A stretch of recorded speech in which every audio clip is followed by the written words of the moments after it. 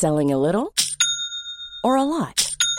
Shopify helps you do your thing however you cha-ching. Shopify is the global commerce platform that helps you sell at every stage of your business. From the launch your online shop stage to the first real-life store stage, all the way to the did we just hit a million orders stage. Shopify is there to help you grow. Shopify helps you turn browsers into buyers with the internet's best converting checkout. 36% better on average compared to other leading commerce platforms. Because businesses that grow, grow with Shopify. Get a $1 per month trial period at shopify.com/work. Shopify.com/work. Hey, Dave. Yeah, Randy. Since we founded Bombas, we've always said our socks, underwear, and T-shirts are super soft. Any new ideas? Maybe sublimely soft. Or disgustingly cozy. Wait, what? I got it. Bombas. Absurdly comfortable essentials for yourself and for those facing homelessness. Because one purchased equals one donated. Wow, did we just write an ad? Yes. Bombas. Big comfort for everyone. Go to bombas.com/ACAST and use code ACAST for 20% off your first purchase. Ready to start talking to your kids about financial literacy? Meet Greenlight, the debit card and money app that teaches kids and teens how to earn, save, spend wisely, and invest with your guardrails in place. Parents can send instant money transfers, automate allowance, and more. Plus, keep an eye on spending with real-time notifications. Join more than 6 million parents and kids building healthy financial habits together on Greenlight. Get your first month free at greenlight.com/ACAST. That's greenlight.com/ACAST. Team Human is ad-free and supported entirely by teammates like Craig Thayer, Peter Hunter, Ryan Kane, Bruno Diaz, Mammal, and hopefully you. Just go to teamhuman.fm and click on support to get access to our Discord, free links to my paywalled Medium pieces, access to the Rushkoff archives, and lots of other team-only perks, including our monthly live Team Human salons. Our next salon will be Friday, May 19th at 2 p.m. Eastern, 11 a.m. California time, and 7 p.m. UK time. See you there.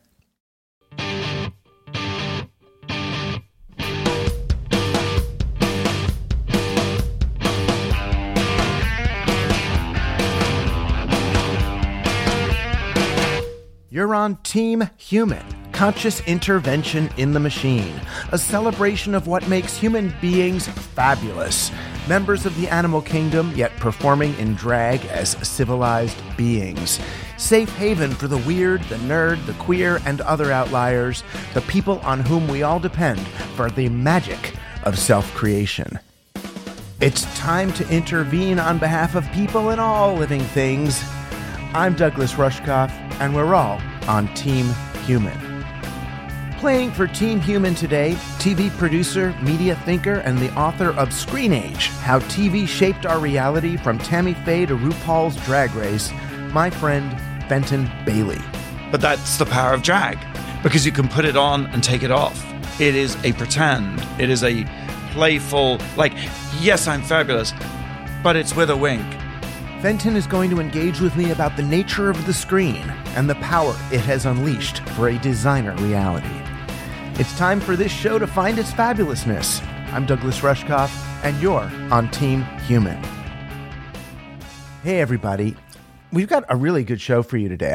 I'm excited for you to hear this conversation with Fenton Bailey. But before I do, let me apologize. I know I started this series of pieces about changing the register. I have these kind of 4 interventions for impacting society in a positive way, things we can do. And I started them, and then I just kept getting distracted by other issues and things with AI or things that happen. So they're been left behind for a couple of weeks. So this is actually the 4th in a series of monologues about instigating social change by focusing less on changing or manipulating people than changing what I've started to call the register.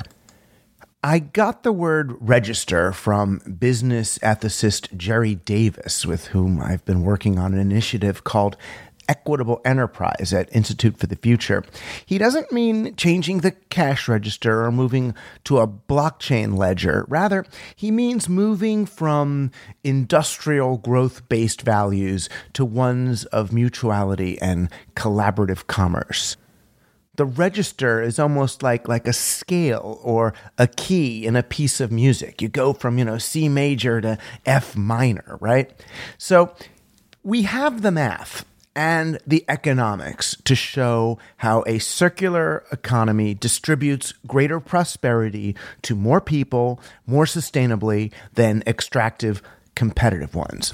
But shifting from one to the other would require a substantial shift in values. I mean, we're talking about a change of mindset, paradigm, social norms, collective narratives, or, yes, register from personal profit to one of mutual prosperity.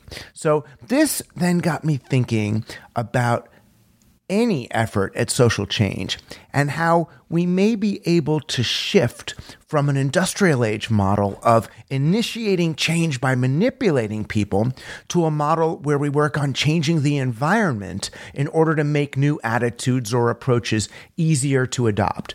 So rather than changing people or getting people to do X or Y, we create the conditions that engender the attitudes and behaviors more conducive to the kind of society we want to live in. Kind of the way in a Rudolf Steiner school, they make the room conducive to collaboration rather than individual achievement. The way that they lay out the tables or the desks and the kinds of colors they use and the softer shapes. So, yes, these are actually also the same sorts of conditions we need in order to train our emerging AIs to serve the long-term interests of humans and other life. Because if AIs continue to train on our current social norms, they're only going to exacerbate our penchant for growth and individualism at the expense of everything else. So, the 4 interventions I'm proposing are as much a way of offering them some alternative pathways as it is for us. The first one was called, denaturalize power, which really just meant helping people recognize that the underlying assumptions embedded in our world are inventions and social constructions that we mistake for the conditions of nature. And the second one was to trigger agency, which is just to give people the confidence to remake those social constructions in ways that better serve us, kind of help them adopt a hacker mentality. But in order to do any of this, we get to what I want to talk about today, which is to learn to work together and recognize that contrary to our current social maps, being human is a team sport. So the third intervention I'm calling for is to re-socialize the people. I called this re-socialize people, but a friend of mine said, no, the people, make it political. And this was really the message of my Team Human manifesto and this whole show. We were taught in school that nature is an entirely competitive affair. And radical libertarians in particular, they like to point out that we're living in a Darwinian battle for survival of the fittest individual. But if we actually read the Darwin, we find out he was not depicting a competitive world at all. Rather, on page after page, he was marveling at the ways that species cooperate and collaborate among themselves and among each other to ensure their mutual survival. And as we've spoken about before, trees in the forest don't compete with each other for sunlight. The larger tree doesn't shade and steal light from its smaller counterparts, but it shares its energy with them through an underground network of roots and mycelia. Then, when it loses its leaves in the winter, the smaller evergreen trees return the energy back to them through the same network. So likewise, under the assumptions of a digital media environment, Marx becomes understood as a kind of a top-down systems theorist looking to impose big solutions at scale on whole nations or continents. Socialism starts sounding like a totalizing operating system on the order of capitalism or globalism. But social ism was actually meant to retrieve the pre-industrial social reality that allowed for the creation and exchange of value between real people. Not everything goes on the ledger. Many of our exchanges are purely social, even if real value like food or services are offered. So re-socializing people, it simply means making it easier for people to ask each other for favors, to establish rapport, to build solidarity. Why are so many of us reluctant to borrow a tool from a neighbor instead of buying a new one from the store? Are we afraid to owe them a favor? Are we worried about the tool company having to lay off workers? Is there really no way for us to work less as we share more of what we have in abundance? Once we're socialized, economics becomes a last resort, not the default operating system, but a fallback mechanism for when the social fabric is torn. It's for when we lose our ability to work together as the people and devolve back into individualism. Because, as we say, being human is a team sport. The extent to which we may represent the most evolved species is only a reflection of how well we've learned to communicate and collaborate. Digital technology often undermines these social mechanisms.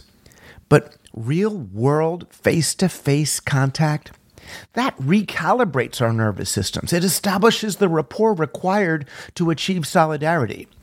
We cannot denaturalize power or trigger agency alone.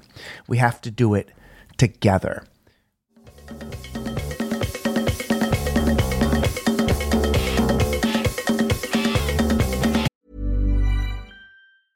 Cool fact, a crocodile can't stick out its tongue. Also, you can get health insurance for a month or just under a year in some states. United Healthcare short-term insurance plans, underwritten by Golden Rule Insurance Company, offer flexible, budget-friendly coverage for you. Learn more at uh1.com.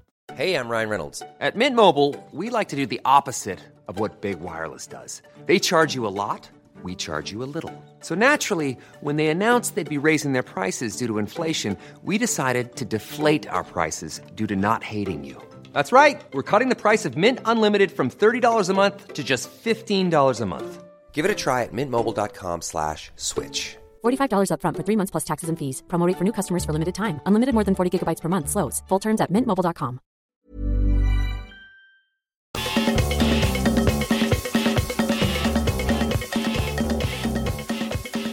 And I can't think of anyone I'd rather recalibrate with than my old friend Fenton Bailey.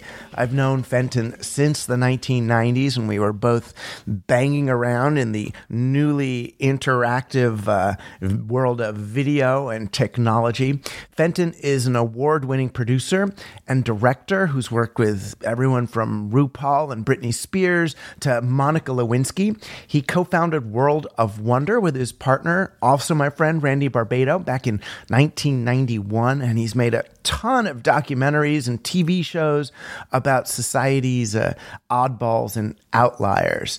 The World of Wonder show RuPaul's Drag Race has won dozens of Emmy Awards, and they were executive producers on the 2021 biopic The Eyes of Tammy Faye, which won 2 Oscars. Fenton has just published a book called Screen Age, which was the occasion for his being in New York.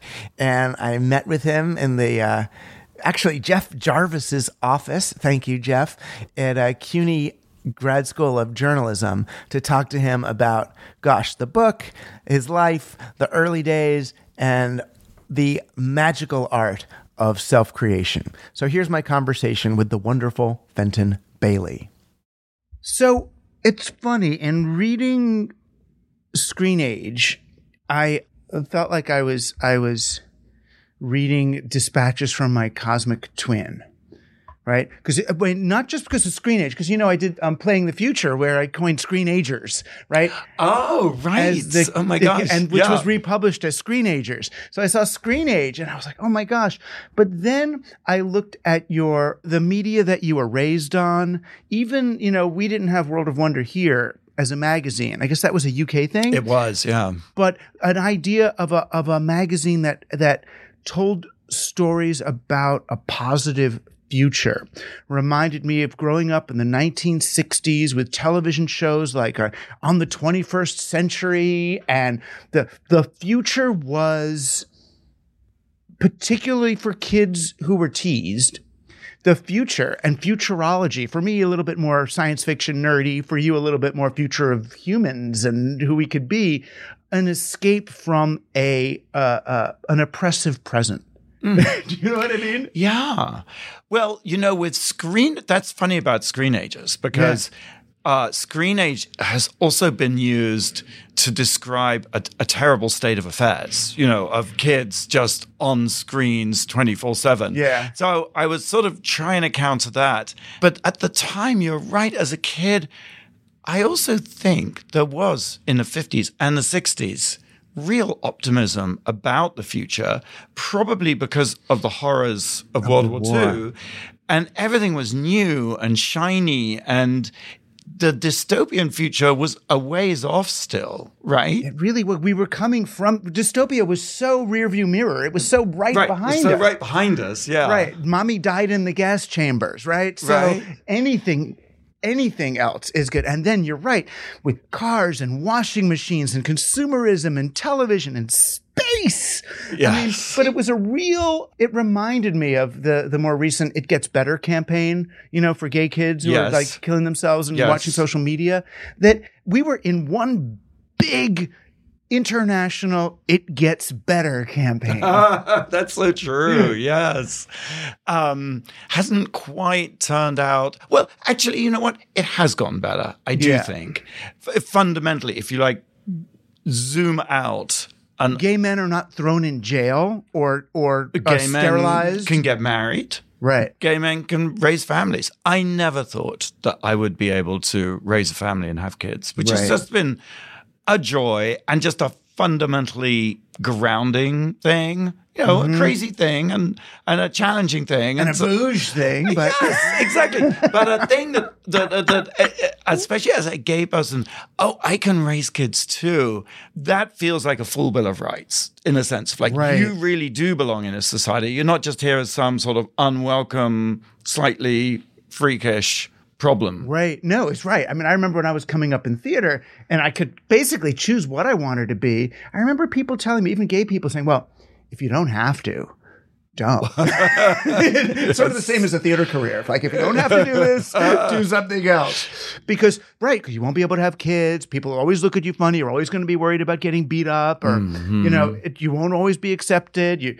So things really on that level. Yeah. There's some positive thing. I mean, pot is legal, Yeah. And I mean, although abortion's illegal, but. Well, right. There is this weird backsliding moment. I mean, who would have ever imagined, certainly not me, that a Roe versus Wade, I mean, I just thought it was done. And why now the moral panic with drag queens? I did not see that coming. Right. No. I mean, that was... But they pick things. They pick things that are media. Apparently so. I mean, they really do a little bit of research and figure out what is the lie that can create a trigger response. Right. And they think visually. They think in terms of memes. What picture can we show and words can we put on that picture to create a response? And they took that from us. They did. Well, actually, drag, of course. I mean, it's, perfect for the small screen. It's, small screen, big impact. It's natural for that medium. And maybe that's why they picked it, because for the first time, drag is really just within the culture as opposed to on the edges. Right. And people are loving it. I mean, most people who watch Drag Race do not identify as LGBTQ.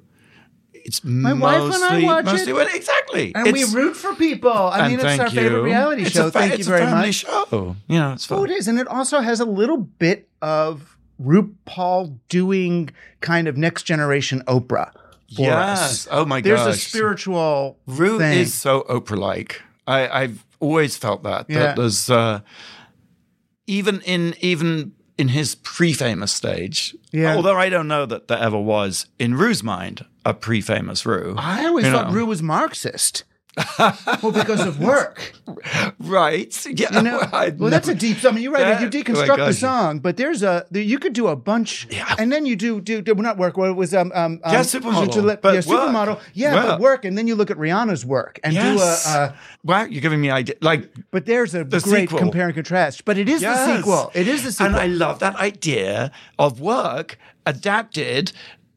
Out of the sort of factory 9 to 5, but turned into a lifestyle choice to be celebrated in a playful way, right? Yeah. It's sort of work is you reclaim it. Oh my God, you off reclaim we go. it, and then you could bring in sex work. Which, we had Connor Habib on. We were talking some about sex work, and he was like, the reason why sex work is so verboten is because it exposes what work is. That all work is you are giving your time to someone else, and your body is in the office at that time, and no one wants to admit that they're actually working for the man. We're all working for the man. We're working for the man. I love this. Yeah. Of course, I love the way sex work has somewhat been emancipated in the sense that you don't have to be on the streets. You can be a student with your OnlyFans. The way you can have this sideline. Right. That it's been... has it been somewhat destigmatized? I think so, in a way. No one... You don't feel that people need to have shame about having OnlyFans, right? Right.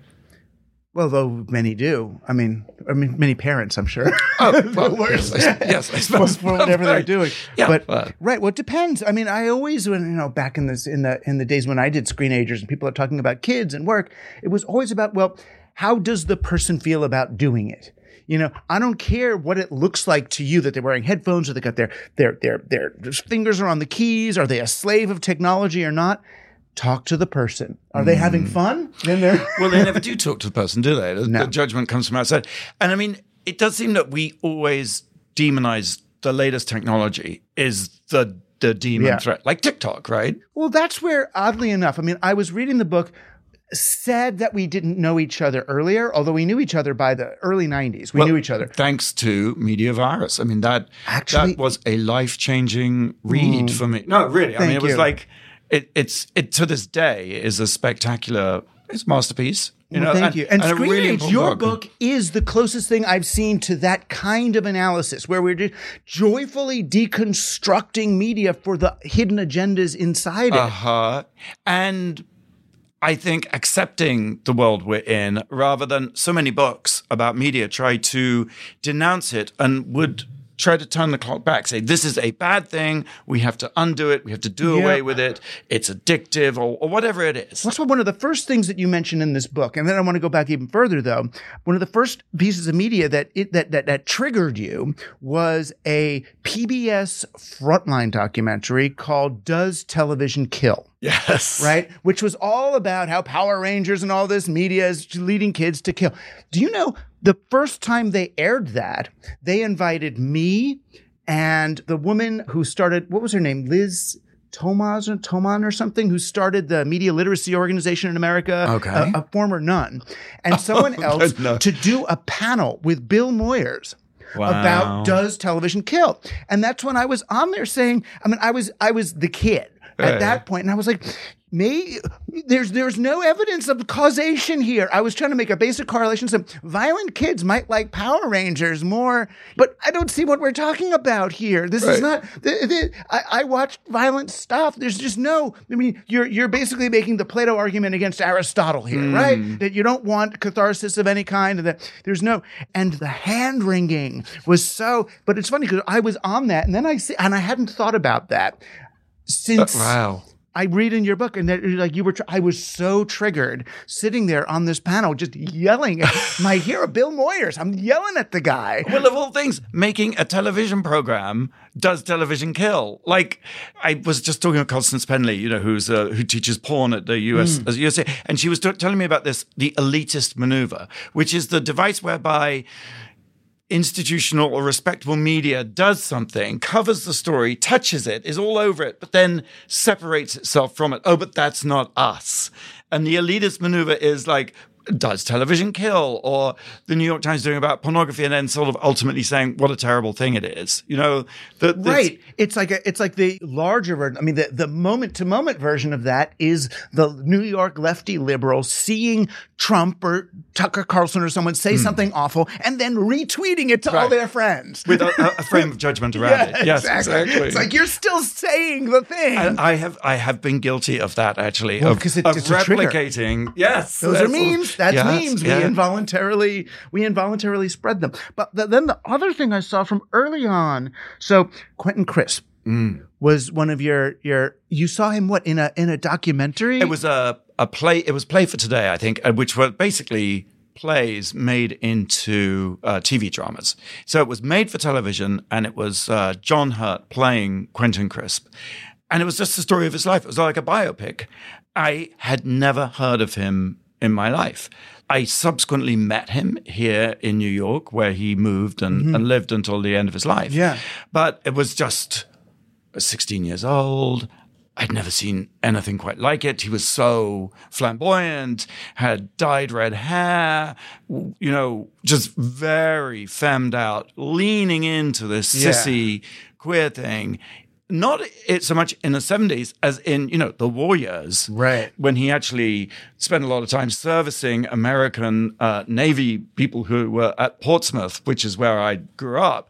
So he would walk along the front and give satisfaction to the soldiers, which was a war service in its own kind. Yeah, of course. And, but such a repudiated figure and so abhorred and beaten up, and I just couldn't believe the sort of courage and the sheer defiance of him. And at the end of the film, he's like, he moves to New York, and I'm like, I was like, oh, I have to go to New York. So then you moved to New York, and the year that I got accepted to NYU Film School, I went to CalArts because I had been in New York in this area so long. I went to California Institute of the Arts. And then I see that you went to NYU Film, and Randy, your partner in crime and love and all sorts of things.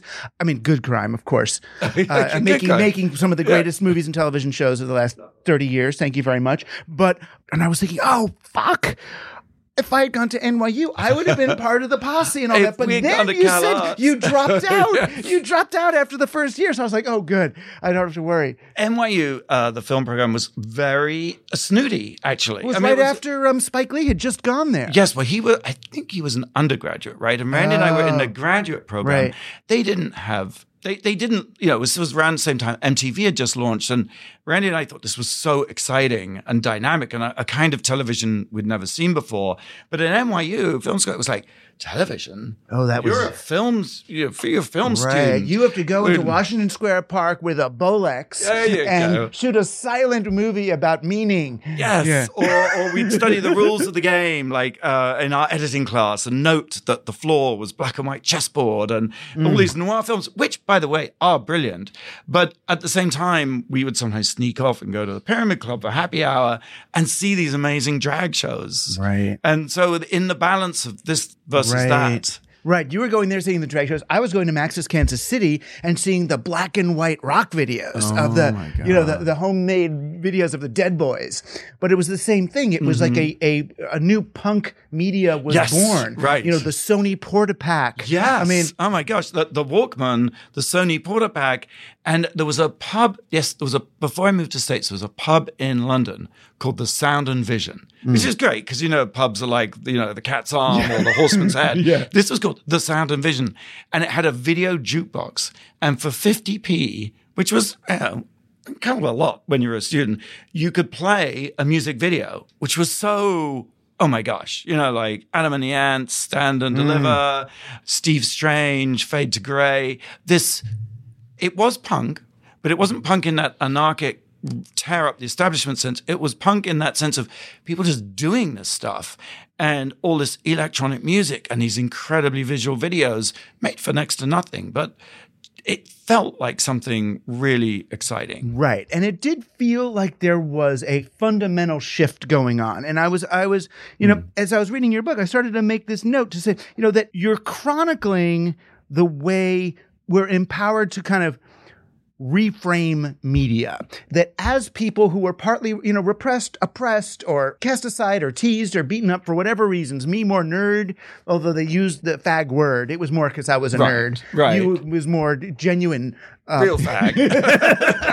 but when you could reframe or remake media, it gave us a kind of power. Yes. So first I was thinking, you talked about it, really 3 levels of it, which to me are the same 3 levels I feel like I've been sort of thinking about in my work all along. That first, as kids, we could see the secret message from our hero. Like you watch a Pee Wee Herman or someone, and there's like, wink, wink, I am, are you? There's a thing. So the first level is just to see it Coded. as a kid. Right. Coded, yes.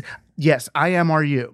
Then second was like we could recombine and cut and paste media, more like Genesis Peorage and William Burroughs, cut and paste. And then finally, and this is where RuPaul was, we can fabricate our identity entirely. You can actually fabricate, almost synthesize. Yes, but there's a connection between 3 and 1 in the sense that the coding of something, that's immediately kind of like drag. It's immediately taking something and creating another, like Batman was, I think it was coded in the sense that it wasn't really about superheroes, the original TV show. It was camp and it was profoundly gay, but it wasn't gay in the sense of men fucking men gay. No, but that homoerotic energy, that sparkle, that sort of attraction between 2 men of the same sex that would mean that they would put on a fabulous outfit and go fight crime or whatever they do. The point is they're doing it together. They're also transgressive. They're climbing up the walls of buildings. They have superpowers. I mean, it's sort of drag, I think. And why drag has become I believe drag is the perfect medium for our times. And I believe that drag is, the American culture it's a drag culture. Right. But if I get, and I've had if I get a job. Right. And I got to wear like a suit for the job, or I'm doing a talk and they say, oh, business, you got to wear. When I'm in drag. Business drag. Yeah. It is business drag. You're doing business realness. Category is. Category. The category is business or you're real. in your business era. So yes, you got. Right. But it's like those roles, I guess for so many people, the roles become the thing. I remember in college, around sophomore, junior year, I would see kids land on their identity. And yes, fuse it. It would fuse. It would fuse, and it's not drag anymore. Drag is playfulness, and it's a wink. There's always a wink. Like, this is not real. The illusion is powerful. It's not that it's fake or unreal, but the illusion is, the spectacle is the thing. And the wink is letting you know that it's not real, in the sense that not to be taken too seriously. Or at least it's provisional. That's why I always loved Puck. And you quoted Puck in the book. If we the shadows have offended, think on this and all is mended. And I try, in all of my talks, I try to do that. And people go, oh, you're so puckish when you speak. And the reason I'm puckish is because I'm trying to undermine the illusion of my expertise. To say that, yes, I think these things and I maybe research them and all, and I'll fight for them, but what do you think?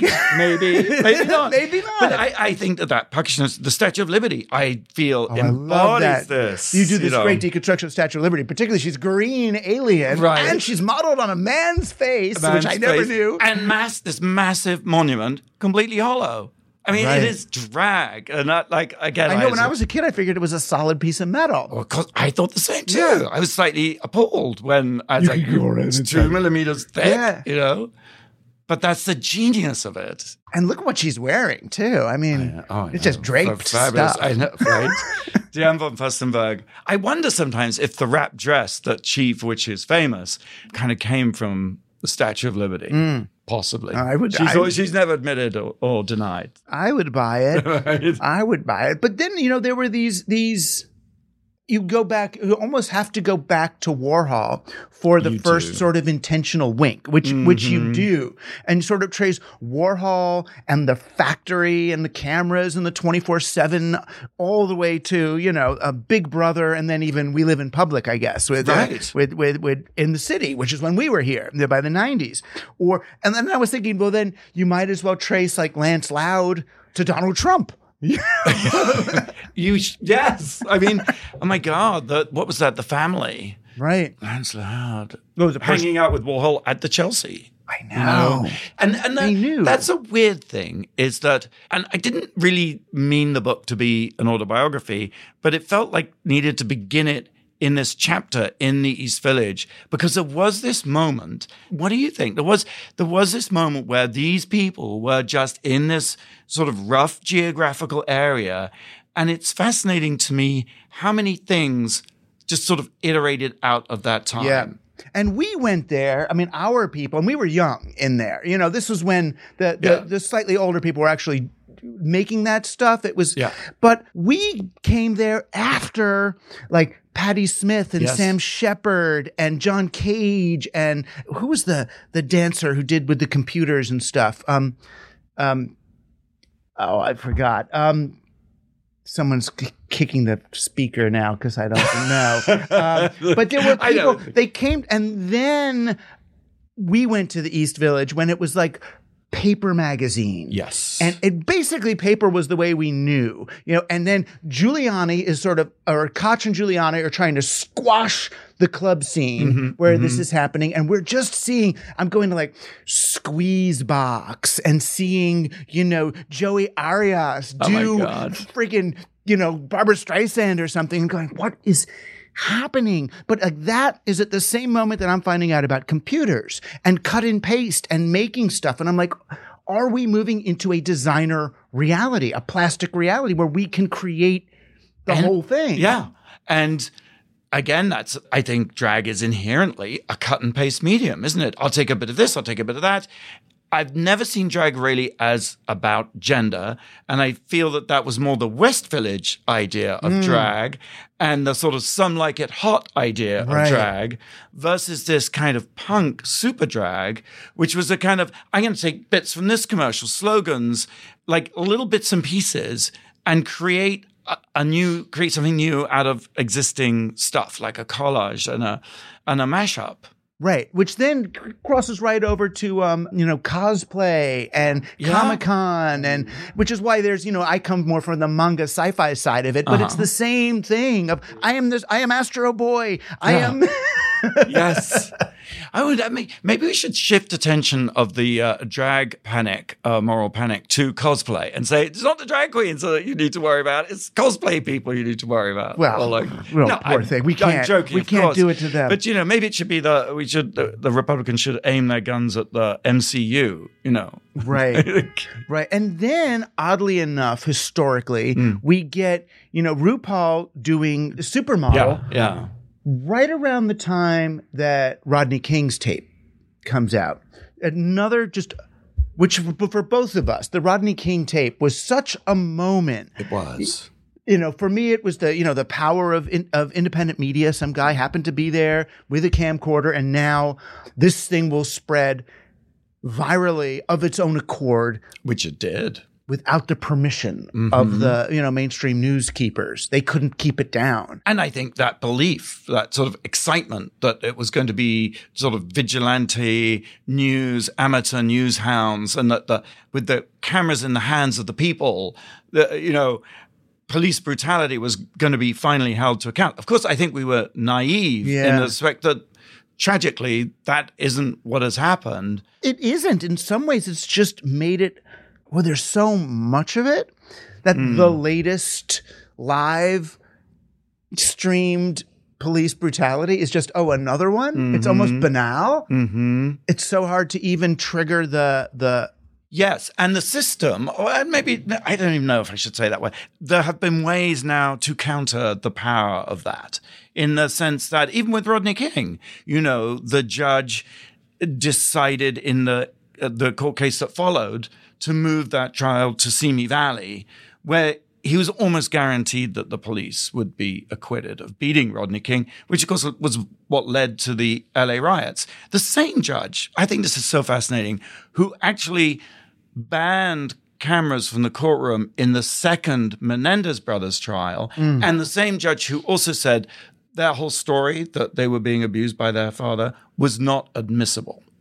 And given that, the jury could only reach the conclusion that they were guilty of murder, which is kind of intriguing, the way that seeing is believing, but it doesn't mean that out of that comes more equitability or more justice or more. I think we all thought that the information age was be this great transparency and that we'd all be the wiser. Right. And it hasn't quite worked. It's been more complicated than that. More complicated. And I'm not pessimistic about it. I think that, because in the same way the queers, and the nerds, we've all become visible because of these abundance of screens. Right. So that's the good thing. And then there's, so too have the conspiracy theorists and, Right. Well, Operation Mindfuck, has been used by them now. Right. Yes. Yeah. Went maybe a little too far. But then I wonder, when I look back and I read in your book about, Mike Nesmith and the Monkees and sort of it kind of invented the rock video and remembering that, and I don't mean this egotistically, but joyfully, that we were kind of a part of that moment. We were maybe a little late on it, but we were part of it. And you made all of these documentaries using the new technologies and the bottom-up media and created a company. And I wrote books that got published. I mean, I wrote books about Beavis and Butthead and Ren and Stimpy, stuff that was unpublishable prior. You made TV shows about a friggin' drag queen and Tammy Faye and stuff that nobody and Michael Alig and the Party Monster, the Club Murder. I mean, stuff that you wouldn't have thought was possible in ways that you wouldn't have thought was possible. Am I guilty of doing a kind of Paris at midnight, looking back, or Midnights in Paris, sort of this great moment in the early 90s when anything was possible, and now we're here? I mean, are we here, or is this as good in its own way? Is there? I mean, we were suffering. Giuliani, there was we were pink triangles, and people don't know. I'm telling my students that we put pink triangles in our windows if you were on the ground floor, so that gay people, when they were being beat up, would have a safe apartment that they could bang on and know that the person's going to welcome them and not kill them. I mean, that's how bad it was in the 90s in New York. Yeah. We're definitely nostalgicizing here. Yeah. And I do find fascinating in a way, also, it does seem as if people are interested in that period. And they have a sort of, it's lovely to be able to say, oh, well, we were there, we lived there, we experienced this. And I just love, though, sometimes the way they imagine it was is very much more utopian than it was. And Rue said, so I was talking to Rue, and he said something that, because often we're asked, how did you feel at the time that people were dying of AIDS? There was just hundreds, thousands of people in New York, and that community were just dying. And the interesting thing is, for all that suffering, I think we pushed it to the sides, and that what we were doing was sort of defiance. It wasn't necessarily politically pointed. It wasn't necessarily activist, although some of it was, but by and large, just making stuff and putting on shows and doing things was the best revenge and was a way of coping with this horror that was happening. Yeah, it was a different. I mean, I remember right before, at least as far as I was concerned, right before the AIDS crisis, I went and saw opening night the movie Can't Stop the Music at the Ziegfeld in New York. And it was like, for me, it was the peak of happy. What I would have given to be there. That would have been great. That's there were real Village people there. I mean, it was the whole thing. It was a whole thing. And, but it was like the moment that it was like, this is okay now. And we were all thinking everything's going to be okay. Whoever you are, free to be you and me. Marla Thomas finally wins. Sure. And then it was like a month or two later, I first heard, some acquired immune thing and this and that. Yeah. Do you know, though, it's funny you mention the Village people, because actually They weren't gay. No. Well, gay, they were queer, gay or not, they were very queer.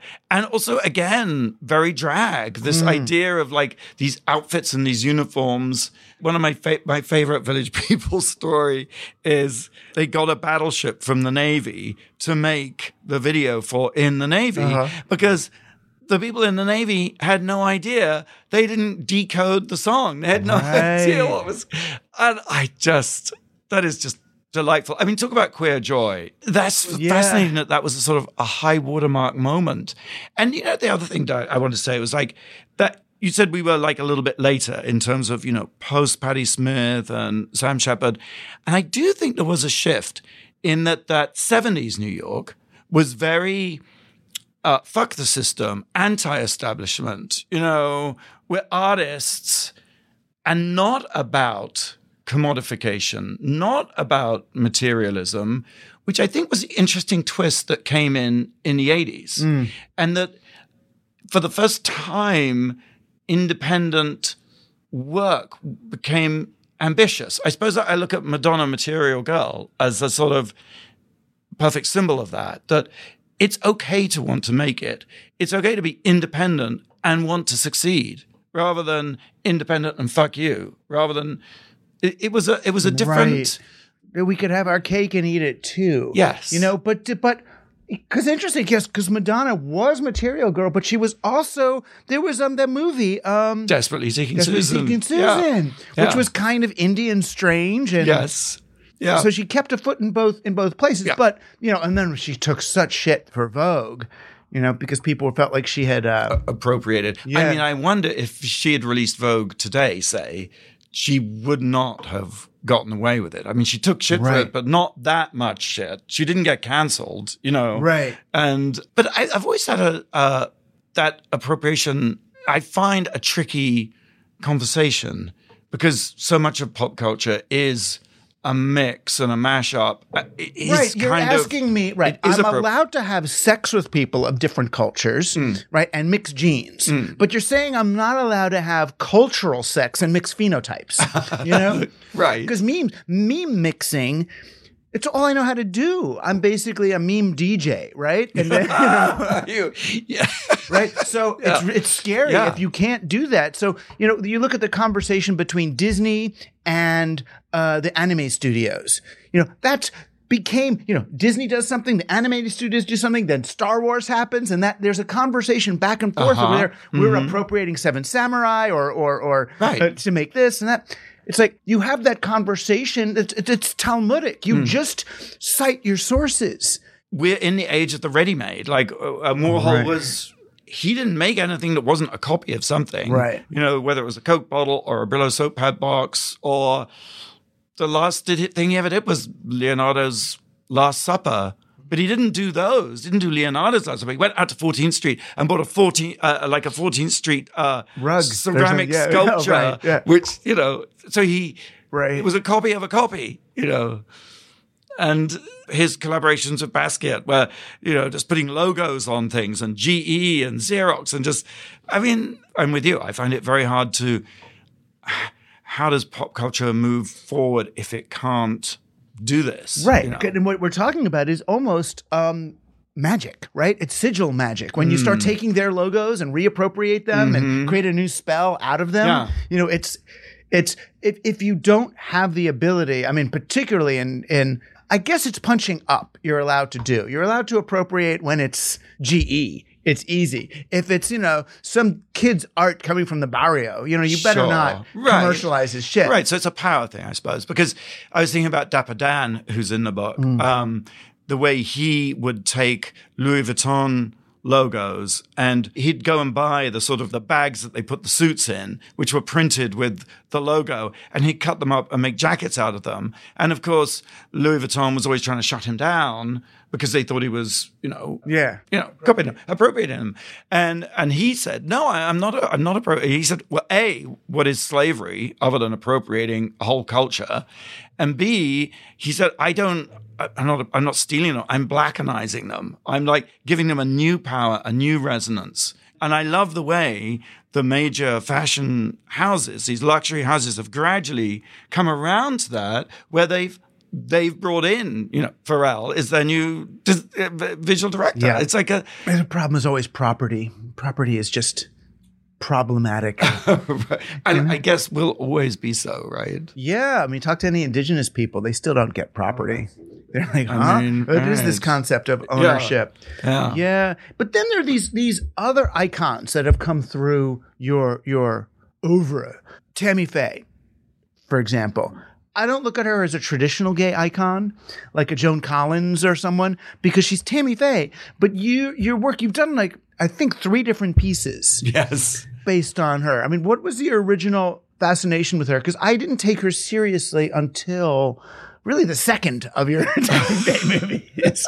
We didn't. I mean, Rennie and I were watching Tammy Faye on PTL when we were living on 9th Street. And a lot of our friends were watching PTL because Jim and Tammy built this sort of television empire. They were just on TV. And, Warhol always believed that TV was the great magnifier. He's like, if you could be on TV, you would be mega famous because you would be in millions of people's living rooms, not just something you go out and buy. It's just you are in their home. You are in their lives. And so Tammy Faye was sort of adjacently, virtually in our lives the same way Madonna in the music videos. We'd watch MTV and PTL. And something about her, though, it was the drag queen aspect of her. Plus, she really did seem genuinely accepting and inclusive. And there was a wink. She had the wink. And she did, though. She did. And when we met her the first couple of times, like you, we weren't sure. We thought she's really entertaining. But gradually, sort of slowly, it dawned on us, she's a genuine icon. And an icon because she's a brilliant communicator. So a gay icon, I don't know, in the sense that we were surprised when the film played at Outfest, because I think 1 or 2 people said, well, it's not really a gay film, is it? Because Tammy Faye was did not identify as gay. Right.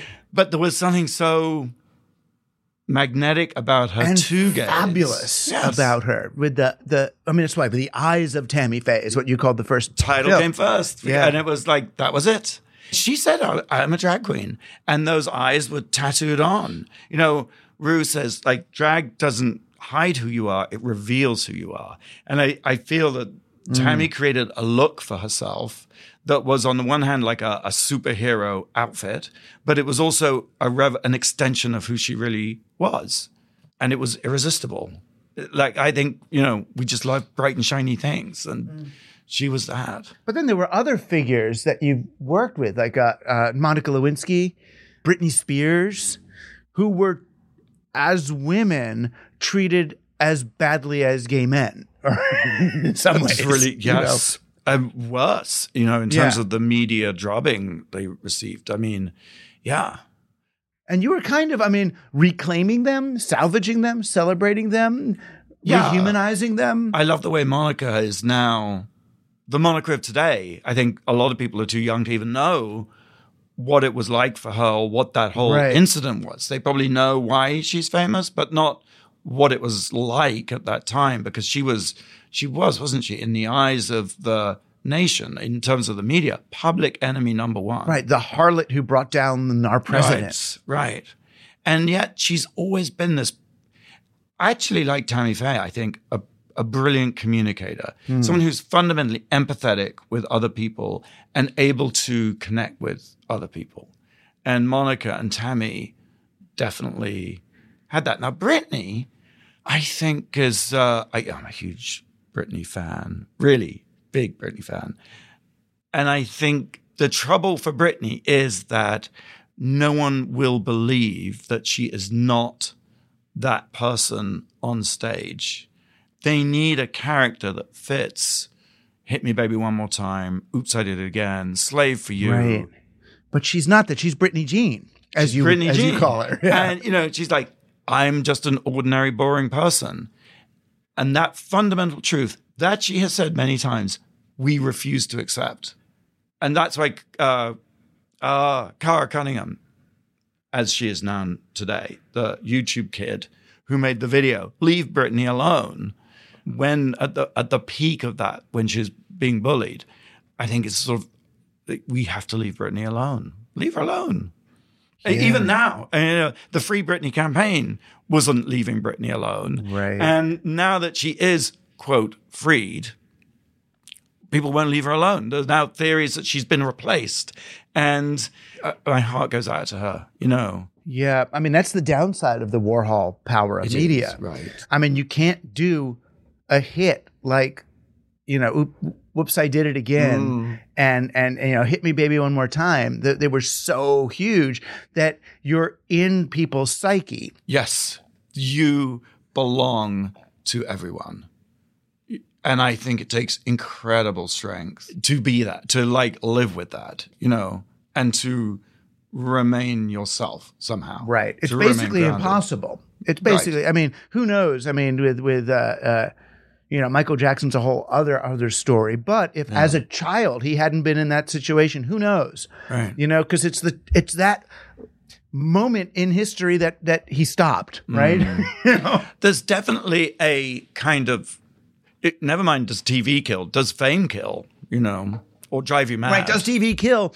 That's what their show should have been about. It's more about the people who are on the screen and the people who are watching it. Right, rather than the technology. Right, because you can't. It's like you are the sigil, and then you just can't do that to someone. Mm-hmm. Not until they're Tammy Faye age, at least, and can do it consciously and yes, willfully. And playfully. And again, I sound like an old broken record here, but that's the power of drag, because you can put it on and take it off. It is a pretend. It is a playful, yes, I'm a celebrity. Yes, I'm fabulous, but it's with a wink. So the drag queen can go home and take it all off and just. But on that level, isn't, and I don't mean this in a worshipful or praising way, but isn't Trump a drag queen in that sense? Isn't that somehow the only way I can imagine him being able to sleep at night is that he knows he's in drag. He's playing this dude. Right. I am passionately hate Trump with almost every fiber of my being. But I hated him before he was president. I didn't know. I'd see him at a Knicks game and think, how does he live? Does he know he's an ass? Surely he knows who he is, right? No. There was a documentary that didn't get much play, and it was about Trump and his golf courses in Scotland and the way he bullied the people who lived around the golf course because he wanted to take their yards and felt their houses were ugly. So he would bring in bulldozers and just pile up mountains of dirt so that their house couldn't be seen. And the person who made the documentary got an interview with Trump extraordinarily. And the interview, Trump, they put a lavalier microphone on him. And he's like, oh, no. This should be a gold lavalier. They're much better. You need to put a gold lavalier on. I'm not wearing this. And there was, can this be real? And he has gold lavaliers, that he would then make them use. There was no dead behind the eyes. There's no irony. There is no twinkle. But which is why in the book, I describe him as a virus. Actually, taking a leaf from your work, I was like, this is who this person is. This is what this thing is. I know. And he's on the other side of Rodney. You got Rodney and OJ on one side of this maelstrom of media insanity. And then we get Trump and, conspiracy, what's his face? Alex Jones on the other. Those Fox News reporters. I mean, I do think there is some sort of performative aspect to them, for sure. But whether... Well, and we know it is, because once we saw the text messages... They know that they're right, that it is drag. Right. But it's bad drag, Doug. Right. It's bad drag. Right. Because it's not wink fabulous. It's not... It's wink... The opposite. Hateful. Good drag, good wink, it adds doubt and it adds play to the steering wheel. It creates more room. This locks it down. Yes. It also shuts people out versus welcomes them in. Right. And I think it's fundamentally, the poem on the Statue of Liberty is, I lift my lamp beside the golden door, bring me the teeming refuse. The drag we're talking about, the bad drag, is like trying to push away the teeming refuse. Right. Right. I mean, I guess my earliest experience of drag was I'm sure you were around for these, was, the Rocky Horror Picture Show. Oh, yes. Oh, my God. Another. We didn't even know what we were doing, but we loved it. Yes. I think my parents were like... And we acted it out. We would go to the theater. Sweet transvestite. Yes. But when I was singing it to my parents, I remember like, I'm just a sweet transvestite. They were like, okay. Because I don't think I fully knew. I didn't. What it meant. I just thought it was like this joyous, over-the-top, fabulous, visually anarchic, creative, inventive, and decadent in a divinely comic way. And, of course, favorite song, Don't Dream It, Be It, that is the American dream in a tweet. Mm. Do you think we can keep this spirit alive? I mean, Rue is doing as well as ever. I mean, the Drag Race is going up in value rather than down now, right? It's not past its prime. It's moving around the world. And yeah. So I'm wondering, it's hard right now for me, for a lot of us, especially with climate change and women's rights and police brutality. And I mean, where is the hope? I've often, get accused when I'm being hopeful of being like, people always say, you're like the band on the deck of the Titanic. Mm. And I go, that's mean. What's wrong with me? Yes, but you know what? That's a beautiful thing to be. If the boat is going down, I'm going to play the music. And a UFO might come along and rescue you at the last minute and say, those guys playing the cool music, get them. Right. So who's going to be saved on that boat? Exactly. But I think there is hope. And I think the hope is, like what you said at the beginning, it's the future. And we may be naive or even mistaken about some of it, or we'll probably be mistaken about all of it. But the future is unwritten and it is possible. I believe in the future to the degree that I know you cannot turn the clock back. And all these moral panics, they're all about trying to turn the clock back, not, by the way, to a real time, a time that never existed. That is a delusion. That is madness. And so if I'm going to have to choose my madness, I'd choose madness of believing in the future and what is unknown, because the only way is forward. There is no backwards, I guess, unless we're about to go into the dark ages. Well, not go back, but we can retrieve and bring forward some of the fabulous elements of the past. Yeah, of course. I mean, now we can take anything and mix it and mash it. And, AI seems to be the new big anxiety. Yeah. And I'm kind of thinking, when I saw those AI images of Republicans in drags, I was like, AI isn't all bad. Right. There's some possibility there. And or also the Marvel and the DC superheroes wearing Balenciaga or Gucci and saying, Gucci is my muse. And I was like, this stuff is fabulous. So I'm excited. Yeah. Right? Yeah. I'm getting myself excited again. It took me a while to adjust to proto-fascism. Yeah. But, I hear stories about what people do in dark times, and they do pretty fucking cool things. The 1980s New York City and East Village that I was talking about was considered by most to be an awful, awful time. But terrific things happened, and terrific things will come. I like you and Rue, believe in the human spirit, That's right. Joy and fab in the face of fuckery, right? Exactly. Exactly. Out fuck the fuckers. Thank you, Fenton Bailey. Thank you so much for having me. I've always loved talking to you. And thank you for, seriously, some of the most inspiring ideas and writing that I've had the pleasure and good luck to ever encounter. So thank you. Well, thank you mutually. We've just one long little antenna touch of love. Okay. And thank you for being on Team Human. Our guest today was Fenton Bailey. You can find out more about him by following the links at teamhuman.fm or check out his book, Screen Age. Team Human was produced by Joshua Chapdelaine and edited by Luke Robert Mason. I'm Douglas Rushkoff, and you've been on Team Human, our last best hope for peeps.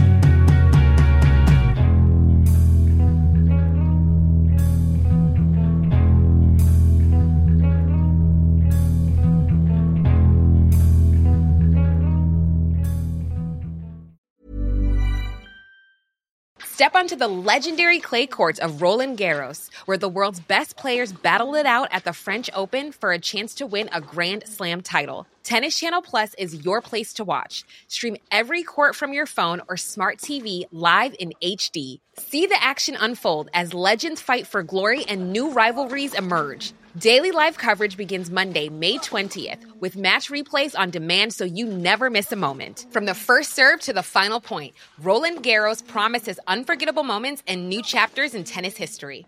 Stream now with Tennis Channel Plus to be there when it happens. Hi, this is Paige from Giggly Squad, and I want to talk to you about Splash Refresher and my water intake. Okay, so you guys obviously know that I'm a hydrated girly, but sometimes when you drink that much water, it starts to just taste bland, and you're just like, I need something to spice it up. That's why I love Splash Refresher.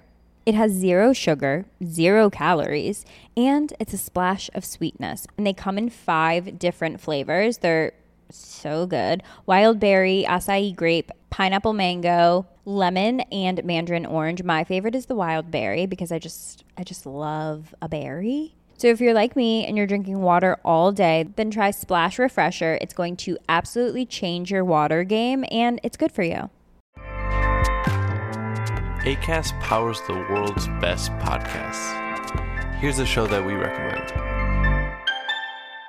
The Real Housewives is a guilty pleasure for most, but if you're looking to not feel guilty about that pleasure, tune in to Everything Iconic with me, Danny Pellegrino, where I break down all the messy moments and behind-the-scenes antics of Bravo's popular franchise. And on Everything Iconic, I also interview celebrity guests like Kelly Ripa, Keke Palmer, Drew Barrymore, Cameron Diaz, and more about their guilty pleasures, their past work, and so much more. So if you're pop culture obsessed and find yourself watching way too much reality TV like me, tune in to Everything Iconic with Danny Pellegrino, wherever you listen to podcasts. Acast helps creators launch, grow, and monetize their podcasts everywhere. Acast.com.